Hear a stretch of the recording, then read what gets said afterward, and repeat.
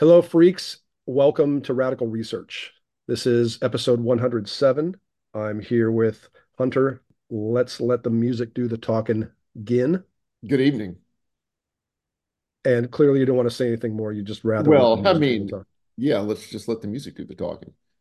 You just had a really good sandwich. Do you want to talk about that real quick? And it's an egg sandwich. And like our Kind of like, the very first thing we did as Radical Research was post a test blog on the egg sandwich, uh, just to see if like the site was working. That was even right. before we put an episode out. So I feel like we should let everybody know that you're not, as we stated in the blog, you're not, and I think it's still up there. I think it's still on radicalresearch.org, but you're not strictly, as we said in the blog, a very bare bones egg sandwich guy. You can deviate. I can. Everybody got to deviate from the norm.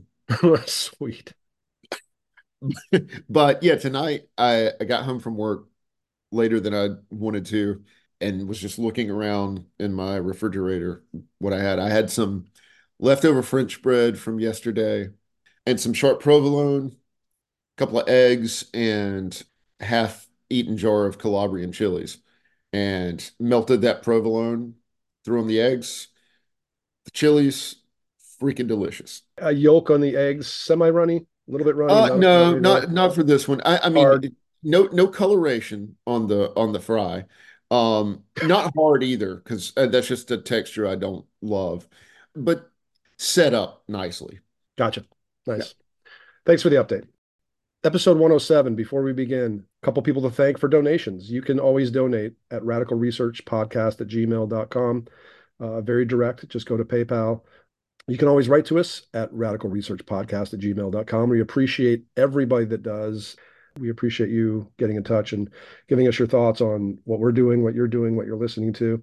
You can always hit us up at Facebook. Just type in Radical Research Podcast. We'll be there. We like to post playlists if you haven't kind of joined us on that already. We do it about every week. A lot of us are voracious listeners. We have pretty long lists and pretty wild lists, and a lot of people get turned on to other lists, and there's a lot of cross-pollination and communication between everyone, and it's wonderful. So join us there too. Okay, got all that bullshit out of the way. Want to talk serious about these two guys that gave in the last week. One of them is James Riley. He happens to be a friend of Ken Golden's and shares that really uncanny musical taste with Hunter and I in terms of like Yes. the wild directions he'll go. He gave us a generous donation that played with the title of Universe Zero's 1313 album. We appreciate that so much. And then there's another valued listener and donor, Jonathan Moore, who gave a contribution based on Windier's 1184 album. So clearly we're in good company here. You're all getting really creative with the contributions too. Stuff that we wouldn't even have thought of. We're humbled so much by every one of you. So to the matter at hand, Tiamat.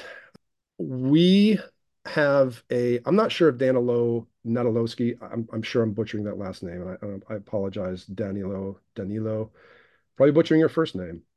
But this I is a always say guy, I always say Danilo. I don't know. I don't. Danilo, probably. Well,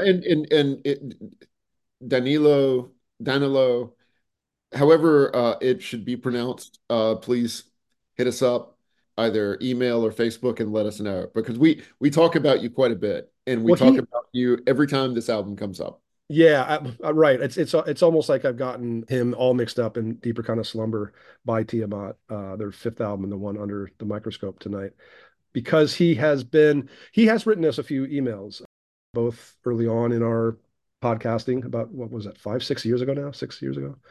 And Years ago, yes. yeah, and frequently posts on the Facebook playlists sharing page. And he often has Deeper Kind of Slumber. Tiamat's fifth, like I said, came out in 1997. He often has that on his playlist, so much that we've taken notice. And he's also sent, just kind of independently, he sent me things because we've queried him about it, and he does love it that much as we do. I just don't think we listen to it as much, but he's sent me some information about it. He sent me Chris Dick's liner notes, my good buddy Chris Dick from just over in Durham right now. I guess we can say friend of the show, friend of the podcast, Chris Dick. He did liner notes for A Deeper Kind of Slumber, some 2018 reissue, right around that year, that I didn't have, and he sent it to me a while back, and then he resent it again, and it was at that time that Hunter and I thought, well, I better go ahead and do this. Um, Before we start with a deeper kind of slumber, I think this is one of those albums where we do a whole album type thing where we both felt it would be do it some injustice, and certainly the listener, especially people that aren't familiar or didn't think they cared, do it some injustice to just cover it without any context. So we are going to listen to a few snippets from their older period. From 1991's Astral Sleep, The Southernmost Voyage, that's their second album. 1992's Clouds, a little bit of Caress of Stars, and from 1994's amazing Wild Honey, a little bit of Do You Dream of Me. These are shorter snippets than we normally do, but this is just kind of setting up where we heard some hints of a deeper kind of slumber in Tiamat's earlier music.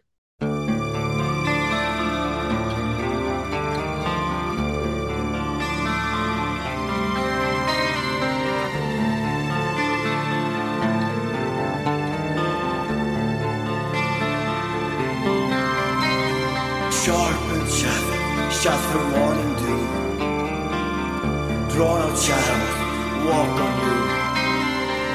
Alone I stand to face the day, tortured by your deathly, silent view.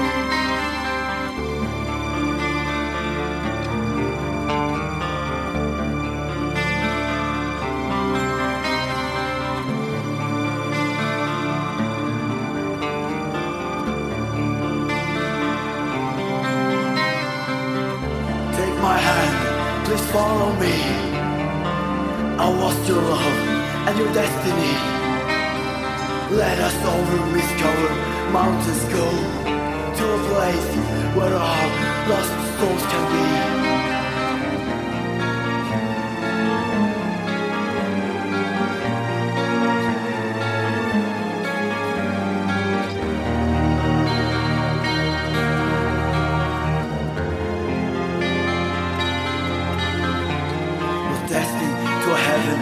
Of lies and fantasy, we will sail to the empire of ecstasy, travel through the back of our mind, assume to forever.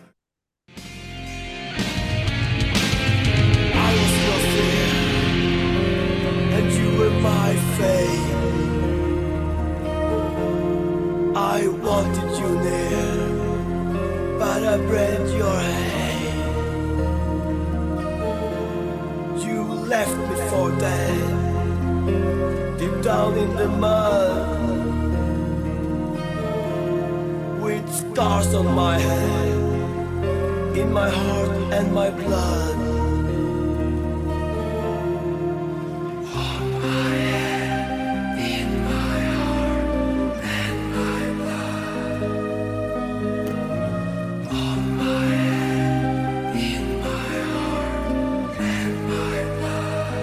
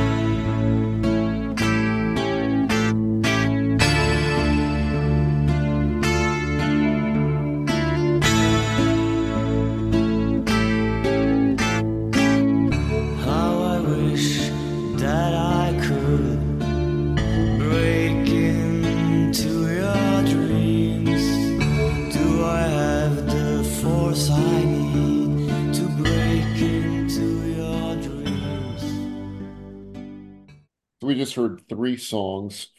Tiamat's second record, The Astral Sleep, 1991, from their third album, Clouds, 1993, and their fourth album, which is probably a top 30 album of all time for me, Ooh. 1994's Wild Honey. Whenever I listen to it, it's the only record in the world for me. So before we Sorry, not to correct you, but I will correct you because it's a 1993 related thing. Clouds is 92. really, Released in September, recorded, well, obviously before that, recorded probably summer. why did Hugh Garrett have it on his 93 list? I don't know. Son of a bitch. I've never even checked it because of that. Ooh, we got a 1993 controversy here. We got a 1993 dust up. Look out, as you were.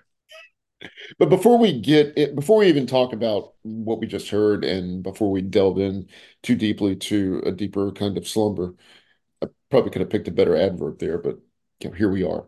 Uh, Tiamat is really run by the linchpin, primary songwriter, vocalist, Johan Edlund.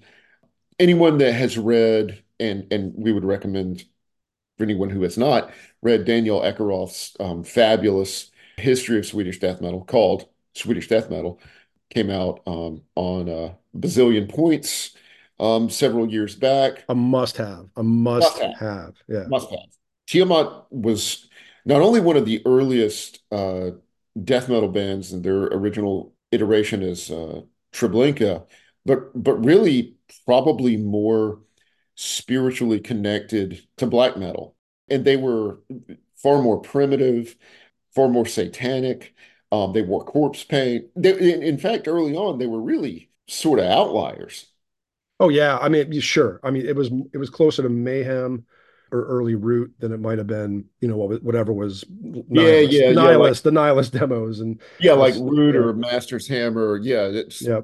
weird occult underground late 80s Europe. Yeah. And Tiamat Sumerian Cry certainly has more death metal influence than Treblinka, but this would just be one step along the evolution anyhow, because they were always moving, Yes. to different places. But my thoughts on them, especially their earlier stuff, I don't think it's great. Like I don't think Treblinka were great. I think they were interesting historically, very much so. And I like some of it genuinely, but I feel like it took Johan a little while to get comfortable with what Tiamat was anyway, because we have Sumerian Cry, which I think is good and interesting and better than Treblinka, but still not what I'd call great. And then I think with Astral Sleep, they really became the band that they're still known for, really, even though they've changed quite a bit since that album. Yes. I don't I like Sumerian Cry less than you do. Oh, Um wow. and this might surprise you, but I actually prefer Astral Sleep to Clouds. Oh, no, that didn't surprise me at all. Okay. I No, think Astral Sleep is a more confident record for agree, what it is. Uh, agree. yeah, and the songwritings, yeah, I think that that's the first sign of real greatness that we get from Tiamat. And then Clouds is definitely moves into their world of I want to say this carefully because I don't mean this as an insult, but like these whispery vocals, Right. that more subdued, dreamlike Tiamat that is a huge part of the next two albums after Clouds. But I think Clouds was one of those ultimate transition albums where not quite at the point that it got to immediately afterward, which was Wild Honey. It's interesting. It's got great moments, and it also moves into the world of Doom a little bit. You It know, does. No, it's a very, very melancholy record too. yes. But yeah, I think that Johann had a bigger vision around that time than they were actually able to execute. And Wild Honey came out, and I mean, it's a damn perfect record. I mean, it's it's probably my favorite Christian Wallen painting. Oh It's yeah. probably my favorite Woodhouse production. I mean, just everything about it fires on every possible cylinder. And I don't know where you were with Tiamat when it came out, but I'll tell you my short experience with it, and then I want to hear yours, and then we'll jump. to Deeper. But when Wild Honey came out, I knew them already. I had the first three albums. I don't think I owned Clouds yet, but I had a friend who had it, and I eventually got it. But I was very familiar and very interested, even though I've said that, like, yeah, it wasn't top tier stuff for me ever until Wild Honey, but I was interested. And then when Wild Honey came out, still to this day, very much my favorite album by this band. Deeper would be my number two. But Wild Honey was a shock. I mean, it was one of those true shocks. It was the Angel Rat shock, or the in a very, very bad way, the Octagon shock. Because you're like, how could Bathory be this bad? How I many mean, times any great band can be bad, but when Metallica and Bathory get that bad, you just wonder how how many times have we brought up Octagon on this show? too much, too much. I'm a huge Bathory fan. I got rid of it because I figured I was a better Bathory fan by getting rid of it Oh than yeah. keeping it, Oh just God. because it's Bathory.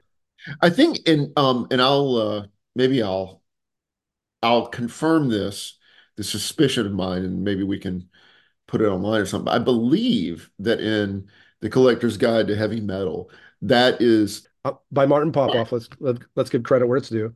yep. And, But oh, and I mean it's an indispensable book. I mean, mine is just ripped to shreds from all the times I've read it. I've seen it. I think I'm Right going to buy you a now, new one for your birthday, next birthday. I would love that. I mean, despite the fact that I disagree with almost everything that Popoff has to say, but yeah, I believe that he rates Octagon above all other Battery records. Right.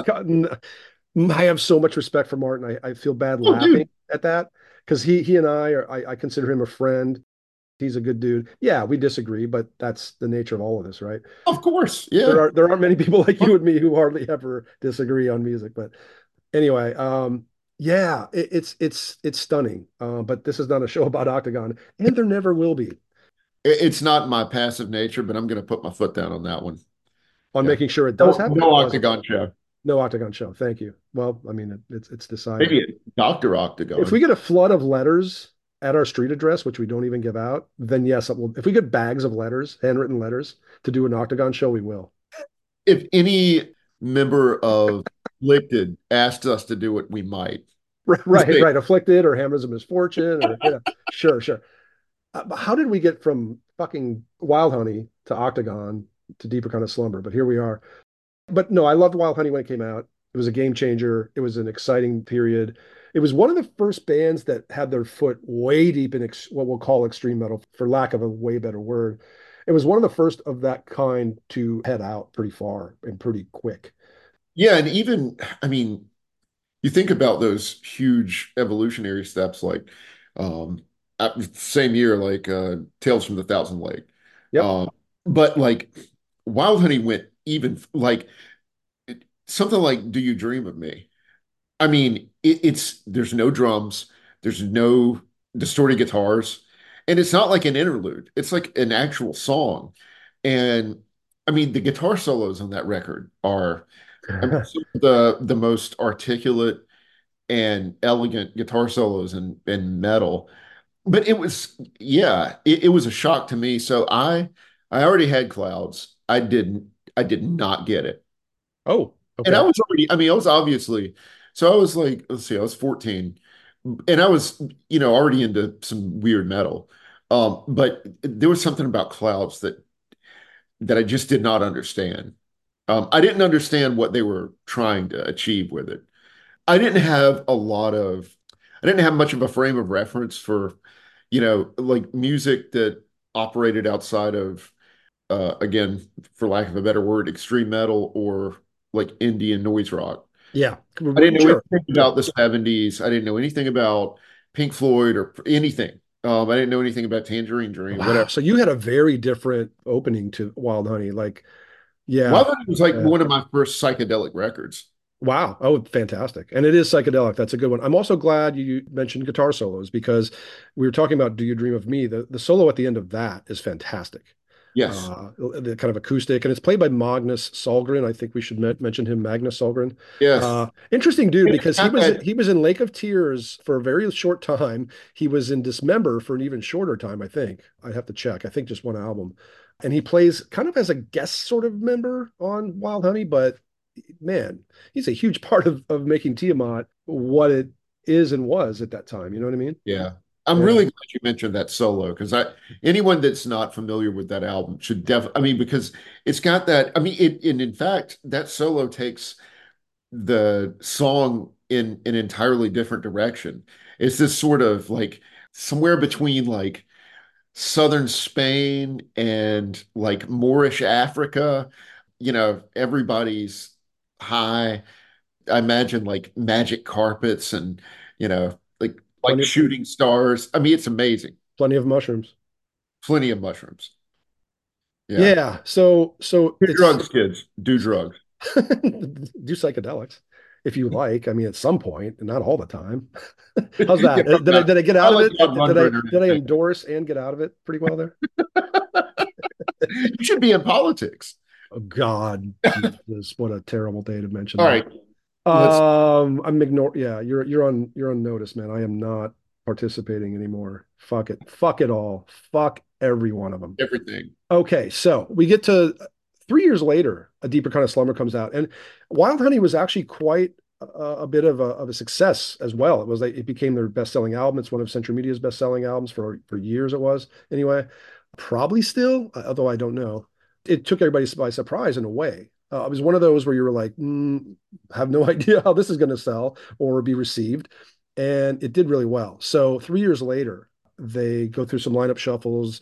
People come back from older lineups, and here we are with a core of. We mentioned Johan Edlund, the leader. Lars Skold comes back from. He's a drummer, played on Wild Honey, right? Uh, Yes. and then Anders Evers, who had been in the band only about a year by the time this album is recorded, but he has quite a resume. Cemetery, Ceremonial Oath, has done some times in Flames, Dark Tranquility. So pretty well known guy. And Thomas Peterson, who had been in the band for Astral Sleep and Clouds, left, didn't play in Wild Honey, and came back for Deeper Kind of Slumber. So here we are. We're going to listen to the opening track, Cold Seed. I'm interested to hear your thoughts on this song and the first time you heard it. Okay, let's go.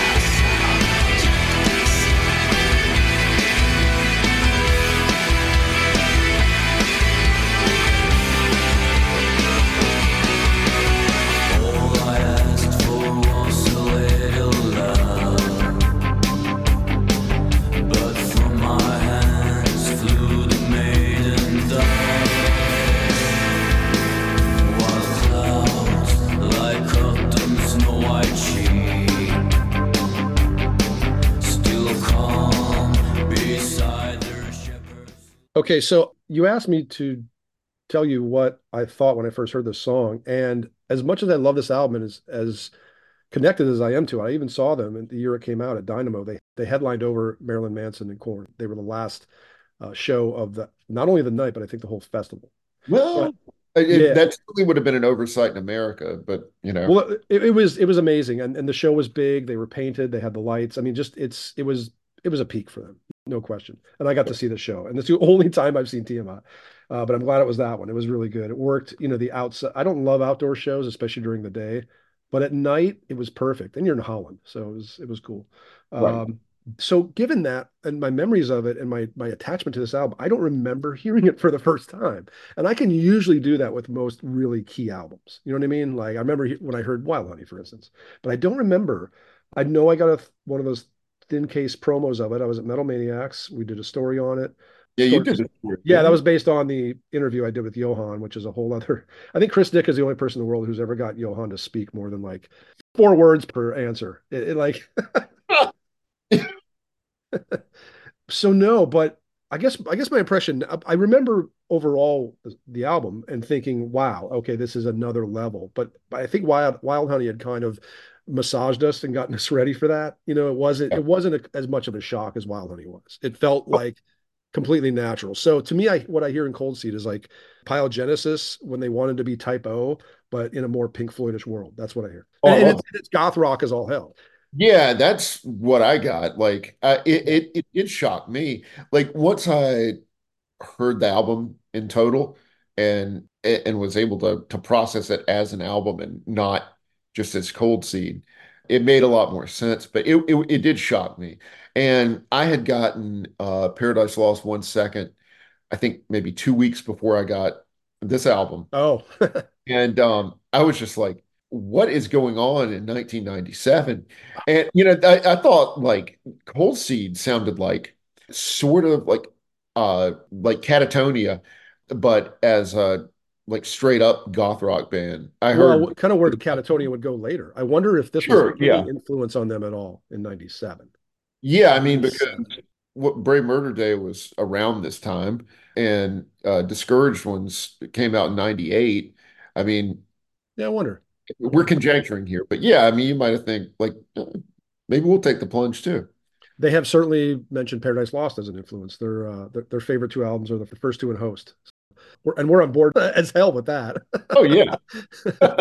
Oh yeah. Yeah, I know we agree on Host. But yeah, Johan mentions listening to things like surf music, Dick Dale, The Shadows, Man or Astro Man, and you can hear that in the da, da, da, da, da, da, da, Yeah. da, that kind of like, and that drive, it keeps going. The guitars keep kind of like driving it, and it does have a surf vibe, but I don't think I would have identified that had he not mentioned it.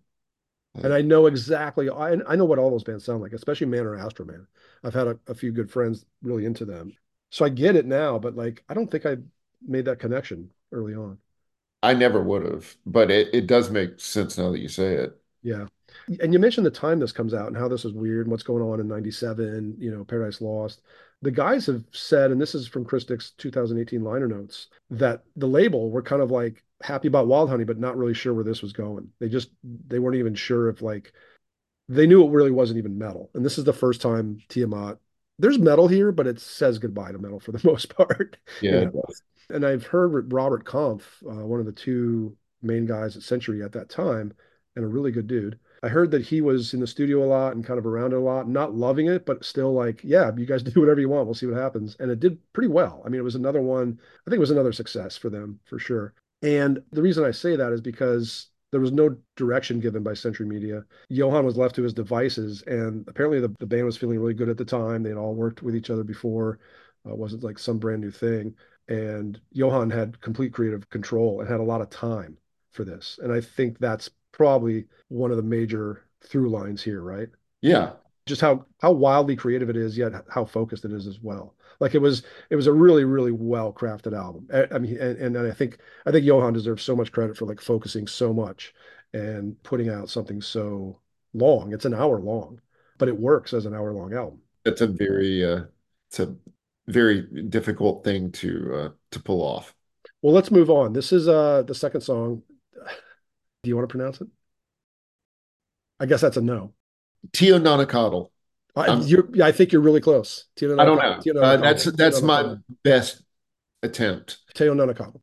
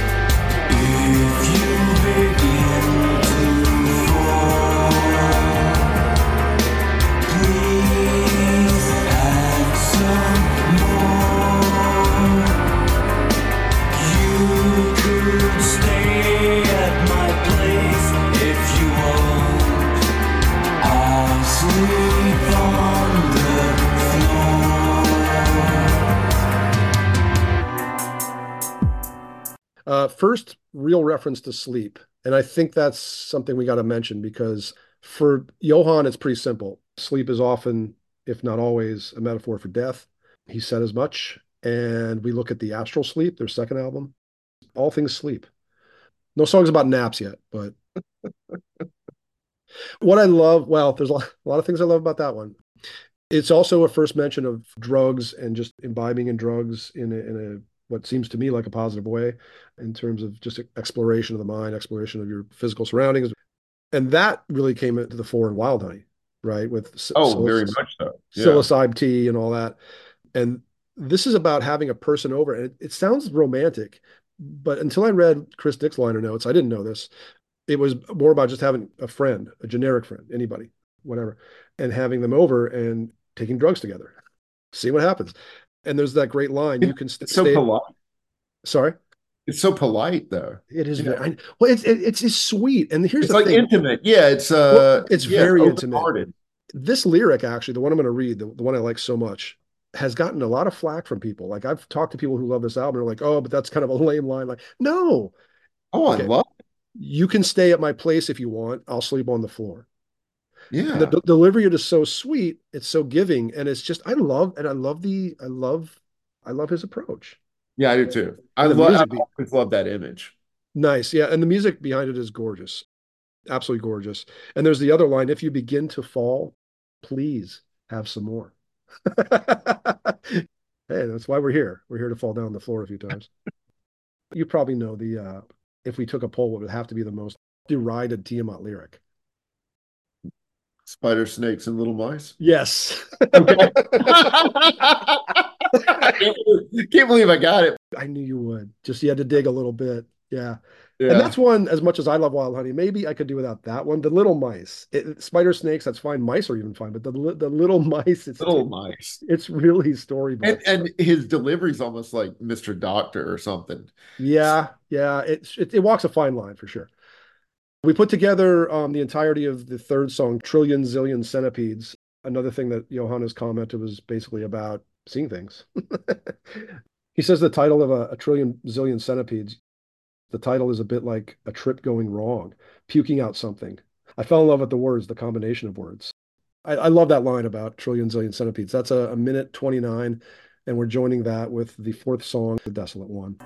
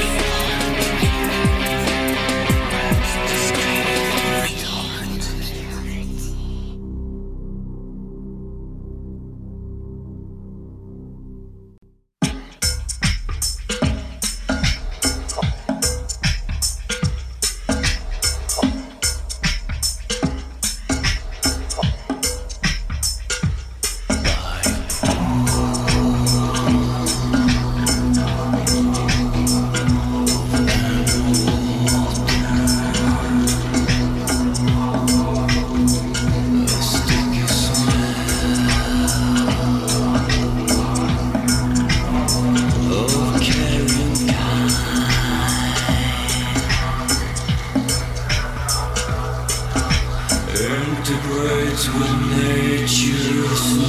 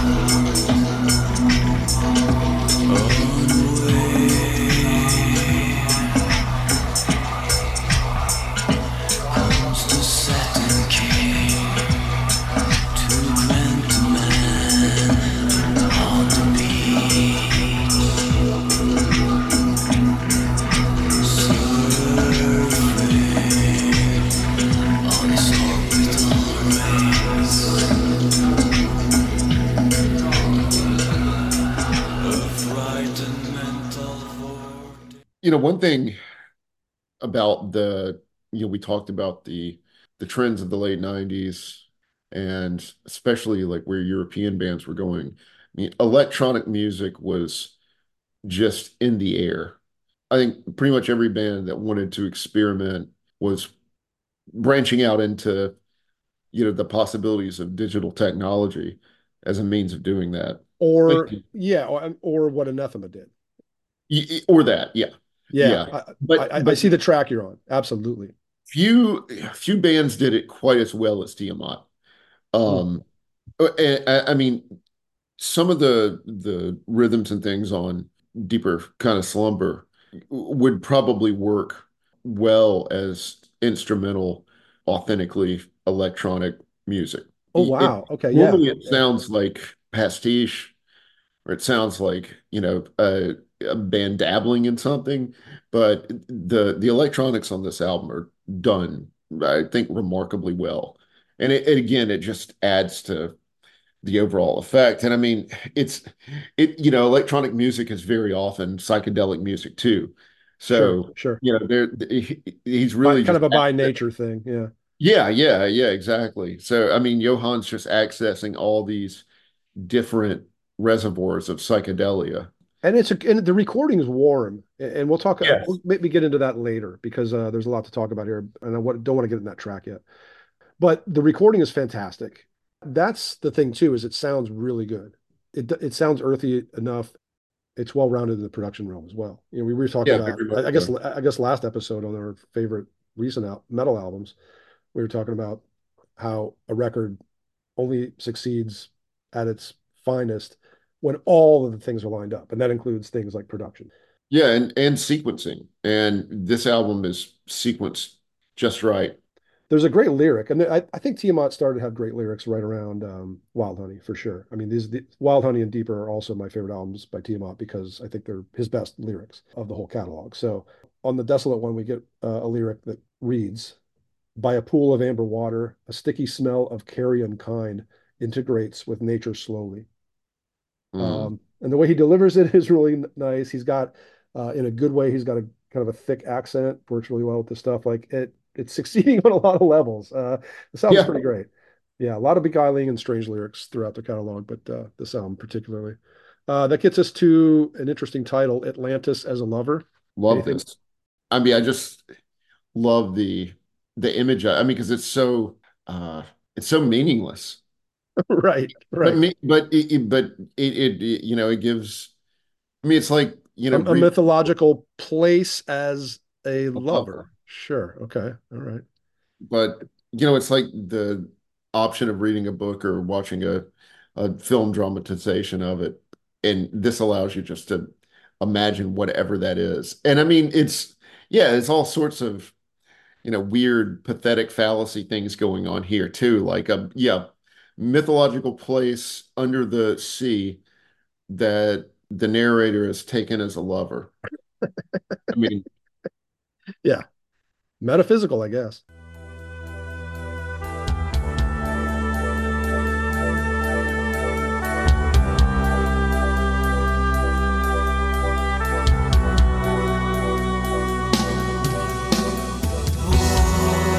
Once man is lost in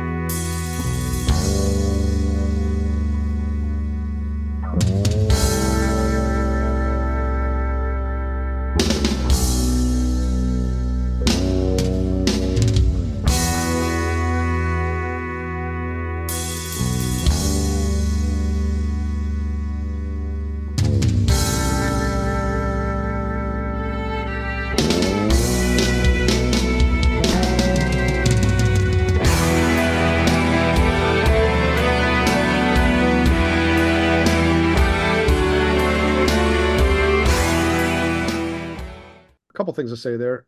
Anders Evers, the bassist, played fretless bass on that. Did you hear it? Oh, yeah. Yeah. Yeah.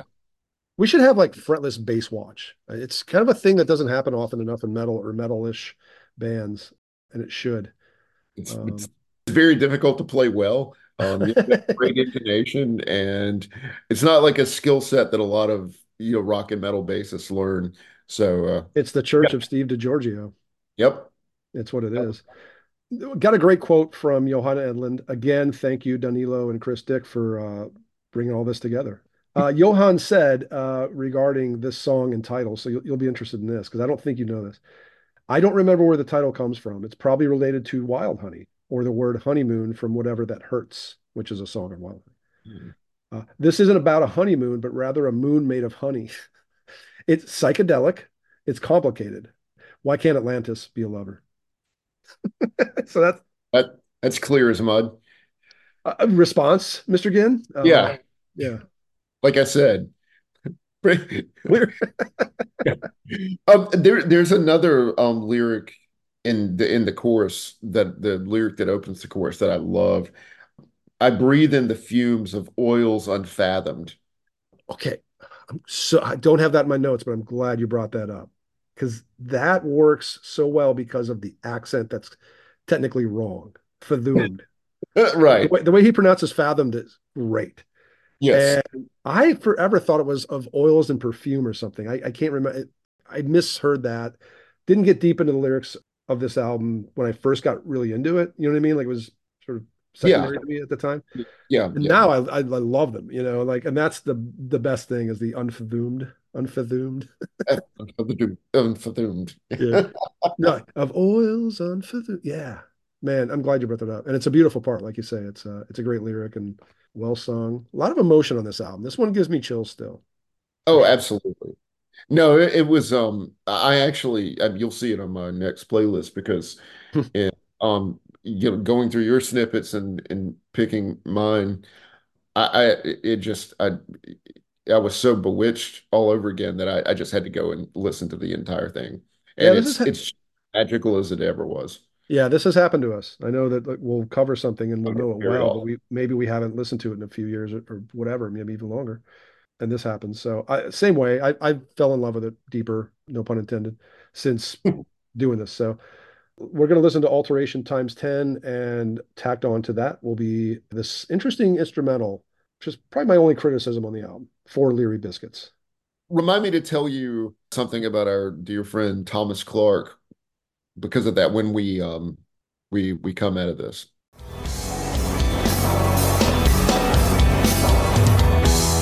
Take a short wave frequency ride.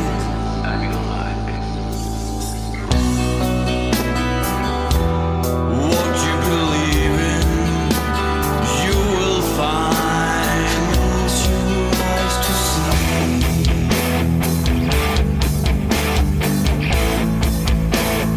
This will take a while. This will take a while.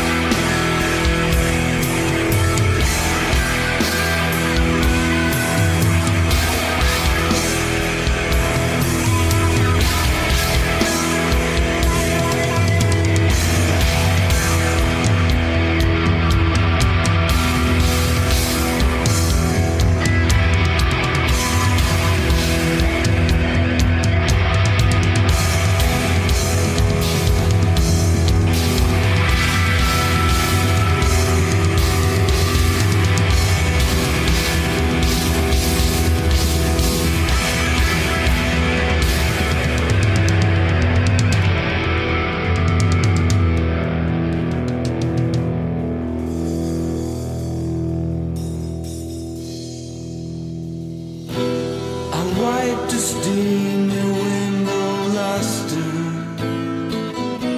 Today I'll attend a new planet Earth.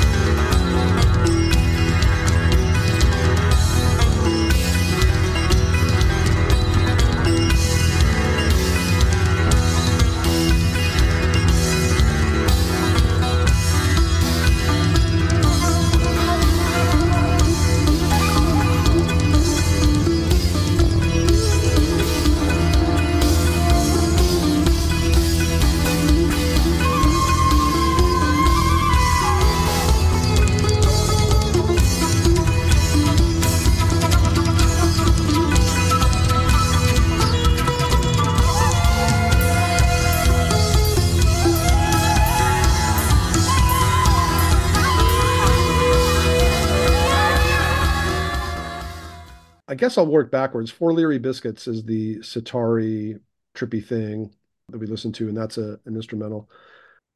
It's from a Timothy Leary thing where he would put marijuana on four biscuits to start his day. His recipe was called Four Leary Biscuits. So there we are.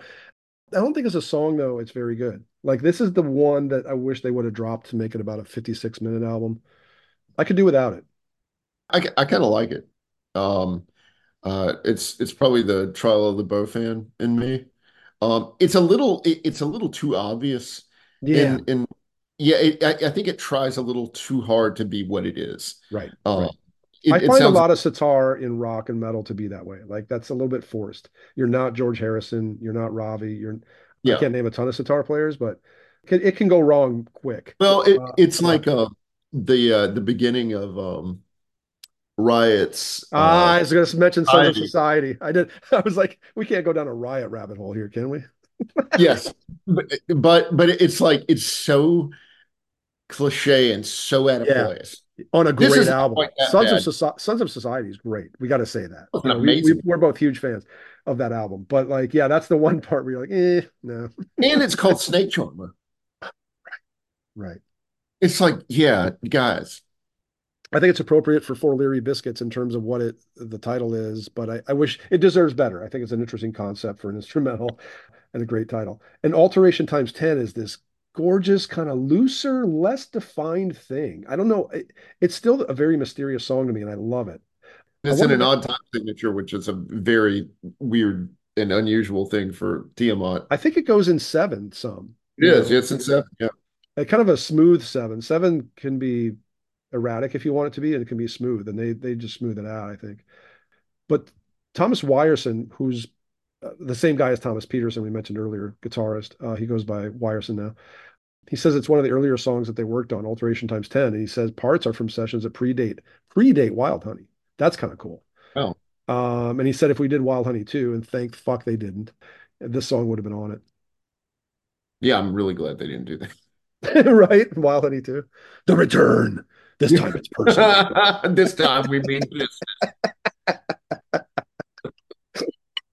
Oh no. But Thank you.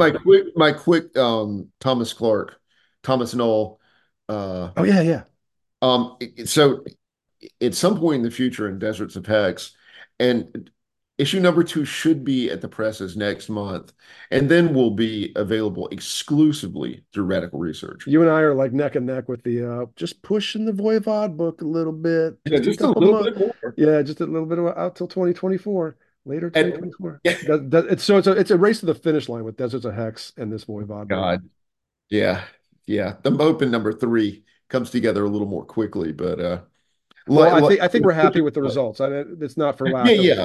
Well, putting and time into it.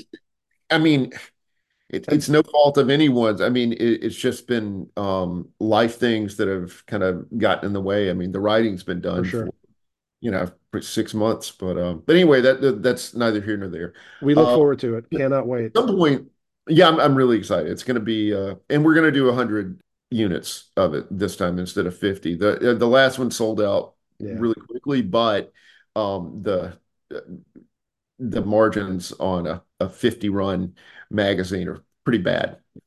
I think we could get down to brass tacks. We can make the third one fucking sell like 3 million. At least. Yeah, we'll fucking. Yeah. But at some point in the future, maybe in number three, Thomas and I we've been talking about doing this for a year. Kind of just taking a deeper kind of slumber and breaking it up between us and just going deep into every single song. I think you And could. I think it's got enough. Yeah, yeah. it It's got. does. Yeah, It does yeah. because it's got the lyrics too. Yep, It's got everything. yep. But Thomas was like, you have to promise that I can take four Leary biscuits. Oh, Not really? yes. I At one point, anticipate. he was like, I have to have that song. I will be writing Tom an email after we conclude tonight, asking him to reveal to me exactly why. I can't wait. I can't wait for a Deserts of Hex to come out to find this out because that's going to be like 2 years from now, or a year, or 6 months. It'll no, hopefully the end of this year. I'm hoping. I gotta know why. If you Yeah. know, don't tell me. Don't ruin it for me. I But I just don't. wonder. I wonder I if it's don't. to I- exalt. It seems like it's either to exalt to an extreme degree or to punish on an extreme degree. I don't. Yeah, yeah. I think I mean, obviously, whatever his response to it is extreme. I like that he just had such so much to say about like taking that one. Yeah. You know, that's interesting because it's four Leary biscuits, which I would toss off the album, but you wouldn't toss it off though. I would not. I ain't gonna, kick four Leary biscuits out of bed for eating crackers. You know what I'm saying? Oh man. The album cover, which album cover do you have? Because the European version is Johann looking at us sleepily, longily, in this very psychedelic form. He's bald, he's painted, he looks painted. He's holding a bouquet of blue flowers of some sort, and blue is the That's, rarest color in nature, but it exists, like in terms of this blue in flora anyway. yeah, that's the version I have. Um, Okay, so that's the European. I think I got it as an import from Metal Disc, or I got Okay, it as soon as it was possibly available. you will pry the original European Digipack, all full color Digipack from my dying hands, Mm. to paraphrase the NRA's slogan, my cold and dead hands. Because it's a beautiful package. It's a really good package. Here's another layer of hyperbole we could throw in this album before we finish tonight. Is that in the US, even in 97, it wasn't like a reissue type thing. The original issue was that thing of Johann from a side view Side view, yeah, I do not biting like. biting on gears, and it's like Yeah, it's an obvious thing to go, oh, they're trying to like make it look metal, even though they know very well that it's yeah, fucking not really a metal album. yeah. um how can we summarize, how would you summarize, I should say, like the metalness of this album? Because I go back and forth. Sometimes I would defend this as technically a metal album or truly, and then sometimes I'm like, that's so far away, like I don't know. I don't know that I think of it as a metal record. and it doesn't Any, matter. We know that. We ultimately know that doesn't matter. But it doesn't. I mean, but any more than I could possibly think of, like, well, albums we've already talked about, like, is 1 second a metal album? I mean, no, not really, but it's got some heavy stuff on it. Um, sure. Yeah. Where Host is not. Host is absolutely oh no, not. Host is absolute. Host barely even has guitars on It it. has the vibes of early Paradise Lost in terms of the despair and just Melodies. various things. Yeah. And that's why it worked. That's one of the reasons it works so well. Let's move on. This is Only in My Tears at Last. You, like Thomas Clark with Four Leary Biscuits, you shot out when we were talking about doing this episode and said, I want that one. Yep. I'd like to say why after we play it, because it all comes down to one very, very minute detail, Ah, and the image that it evokes in my mind. It's a very every time I hear it, I feel like I'm in this very specific place in a very specific frame of mind. Um, you're blowing my mind because I'm looking at my notes again from Chris Dick's interview with Johan from 2018, this 2018 reissue. And what you're saying about it putting you in a certain place. We talked about that last time with, I think, Veil Mode, right? yes. Okay. Yeah, yeah, exactly. Okay. Yeah. We'll listen to this. We'll listen to this, and I think I might blow your mind at how spot on you are. That's weird. Let's do it. So Hey, dude, hey, I'm just gonna go ahead and blow your mind. I'm Johann Edlund. Boom. holy shit. That is a I know, radical man. research I mic know. You drop heard right it there. first here, folks. That is a radical research mic drop. Look out. I'm like John Weston. Ooh, kinds of weird references. Okay, let's move on. All right, all Only right. this song is the awkwardly titled "Only in My Tears It Lasts." Yeah, I'm not really sure about that one either. Whispering winds in moonlit wood, a totem oak once golden stood.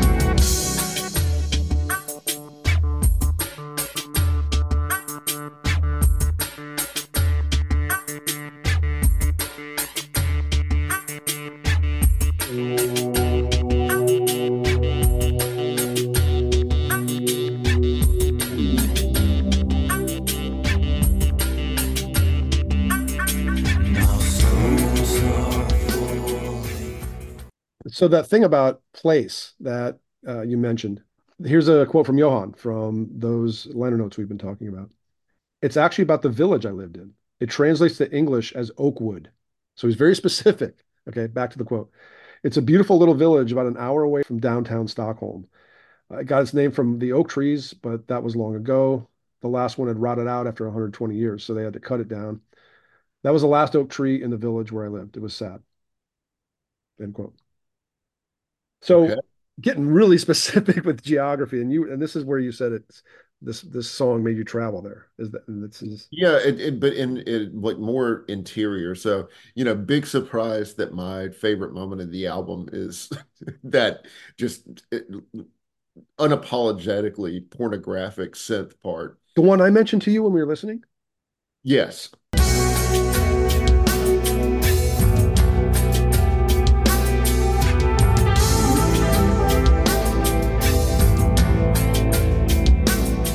Yeah, we totally agree on that because when I was listening in the headphones with you, I said, this is my favorite part in the album, maybe. And like, I didn't know that was, is it your favorite part of the album? Like, is it your favorite moment? Because for me, I think, did you pick this because it climaxes the album? Not I to, mean, I asked for this because that moment is probably my favorite part on the album.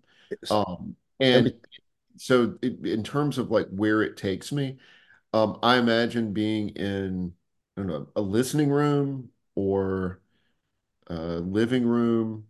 It's summer.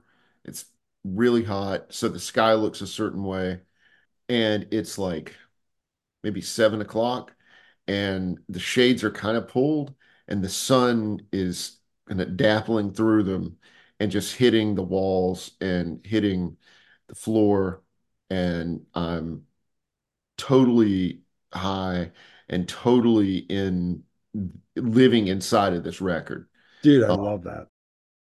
Ideally, that's the best listening experience is when you're completely immersed. You've submitted completely and you're immersed now in this world. Because it it does. is. Like that moment just swallows me up. It's world building, and this is yeah. Tiamat got really good at that for a while, right? Yeah. We haven't even talked about Yeah, yeah. the next five albums, and I don't think we will, but we're going to keep focusing here.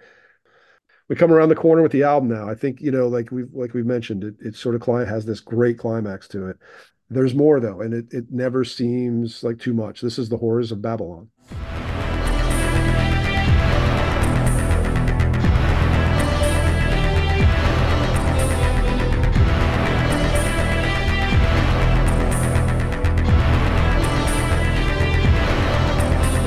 Everything they do is same, like you full of clever mind. Won't forget the price to pay, as it betrays the truth unwind.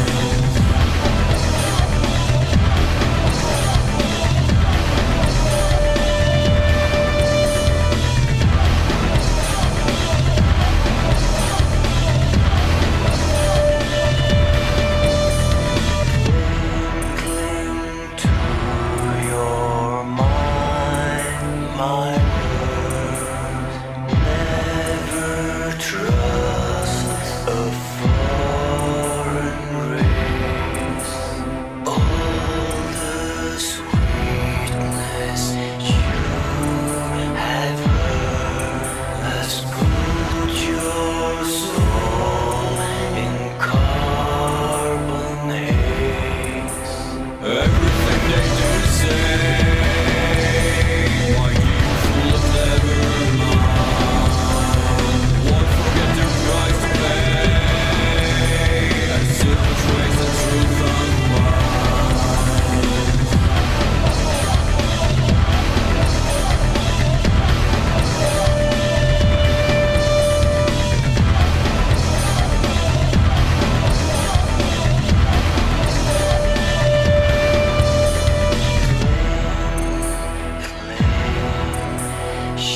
Shattered nerves. This to me is a little bit how I had always wished Tom G. Fisher's Apollyon Sun band had sounded. Oh, yeah. Yeah. It's sort of what it goes for. There's one demo they did actually that I really like. it wasn't the most well-known thing they did. They had like an EP that came out and then like an album and all respect, man, but this is more like that. And then and I do hear what has to be some Frost influence. I Oh, feel of I course. feel like this is where you hear Johan saying, "I'm a Celtic Frost fan, Celtic Frost, if you wish." Do you get that at all? Yeah, yeah, for sure. I mean, but and we've talked about this, but for avant-garde metal, I mean, Celtic Frost is the or Celtic Frost, if you wish. Um, They're yeah, the font of all wisdom and inspiration. a lodestone. They are, they are. And I don't think I even thought about this when I was listening to it last time, but it's like kind of what I always wanted the most accessible Laibach to sound like. Mm. Hmm. Kind of Marshall a little bit. Sure. But yeah, but yeah, this is a really interesting turn in this album. It Um, is because it never really goes back. Then we get back to the no, sleepier stuff. What's also funny about this is being 97, like this never gets into that cheesy area. It could have. This is an album that could have gone into that super cheesy area of like whatever that kind of commercially industrial yeah, like was. Rammstein or Static X. And if they had thrown a bunch of like cheap metal guitars over that, it would have ruined it. Oh, right. Yeah, right. Chun, chun, chun, chun, Chunk. chun, chun, chun, chun. You know what I mean? Yeah, no disrespect, but like Dino Cazares on guitars. Yeah, yeah, yeah, exactly. Yeah, Uh, we love early Fear Factory here. we do. Kite and Phantasma Deluxe. Now, Kite is a short instrumental. I believe we're playing most of it.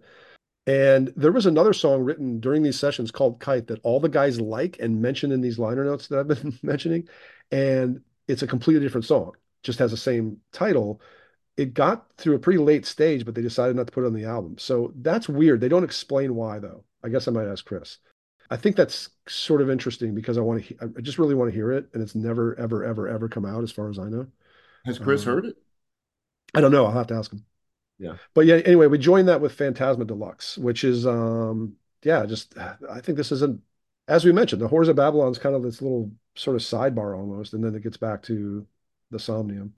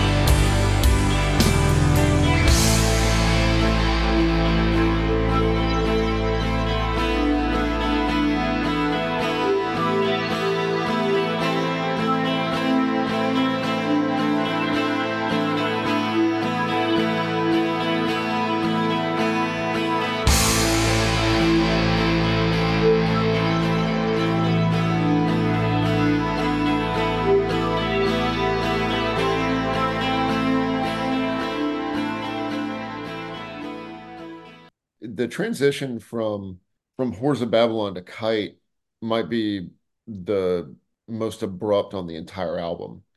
This Kite is just so beautiful, so Hmm. peaceful. Yeah, yeah. It sounds like the first music you ever heard as a It baby. almost, yeah, it almost gets into like new age territory without being, without the worst tendencies of new age. Right, You know what I mean? right. We've talked about a few dicey subgenres already. A couple of the early Mike Oldfield albums get there, but not in a bad way. He's amazing. Yeah. Phantasma Deluxe is a song that all the bands still speak very highly of, and they still play it live, apparently.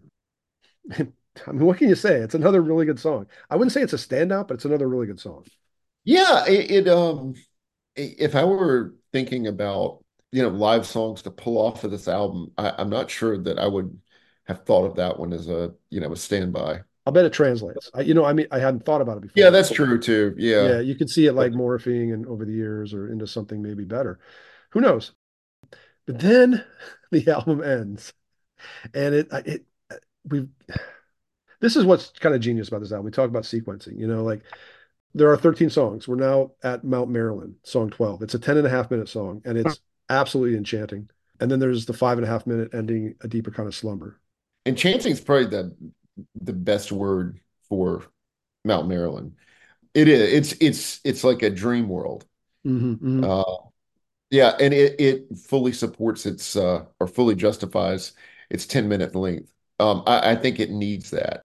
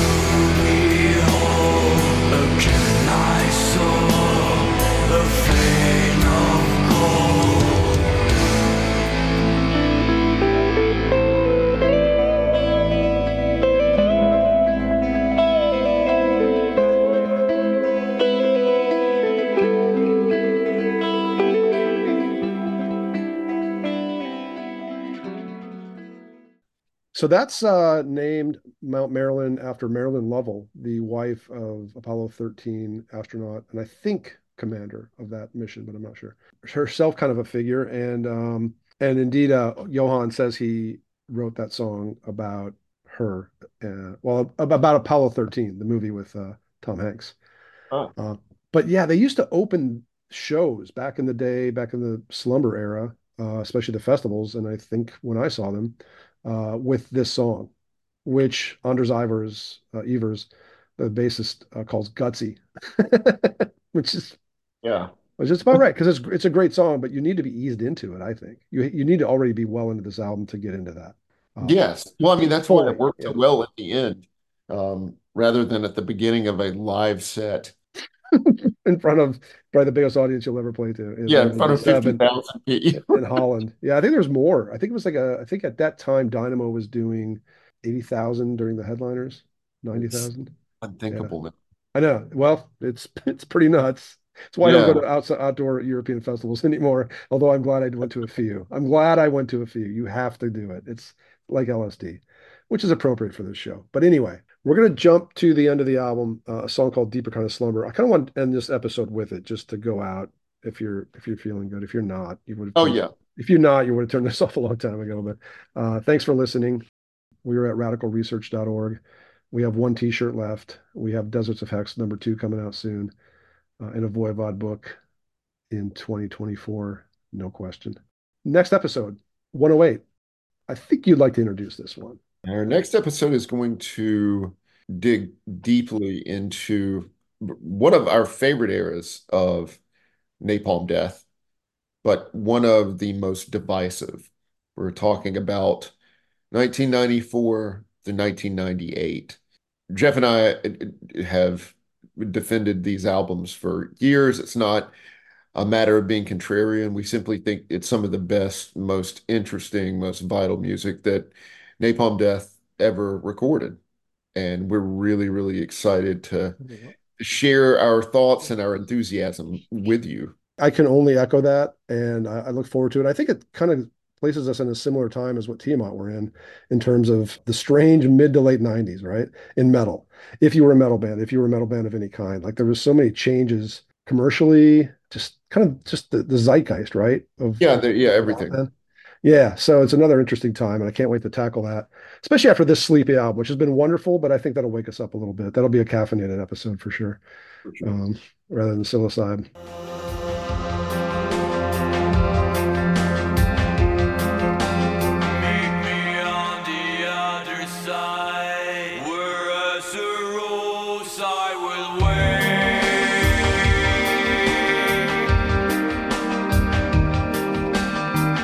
Though blind, I follow every step you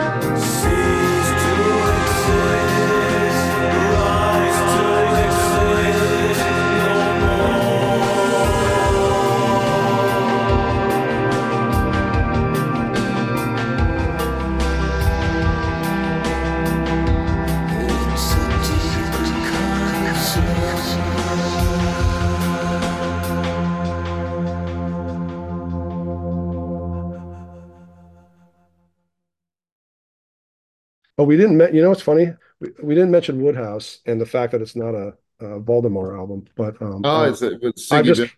Yeah. yeah, no, Dirk Drager or Schrager, who the only other metal band he's known for is of any note is Morgoth. Yeah. Yeah, But Siggy did the drum engineering. oof, well, how specific. You dude. fucking Yeah, nerd. Dude, you fucking, he sure did. I just looked it up on Metal Archive. Siggy Ben. Shit.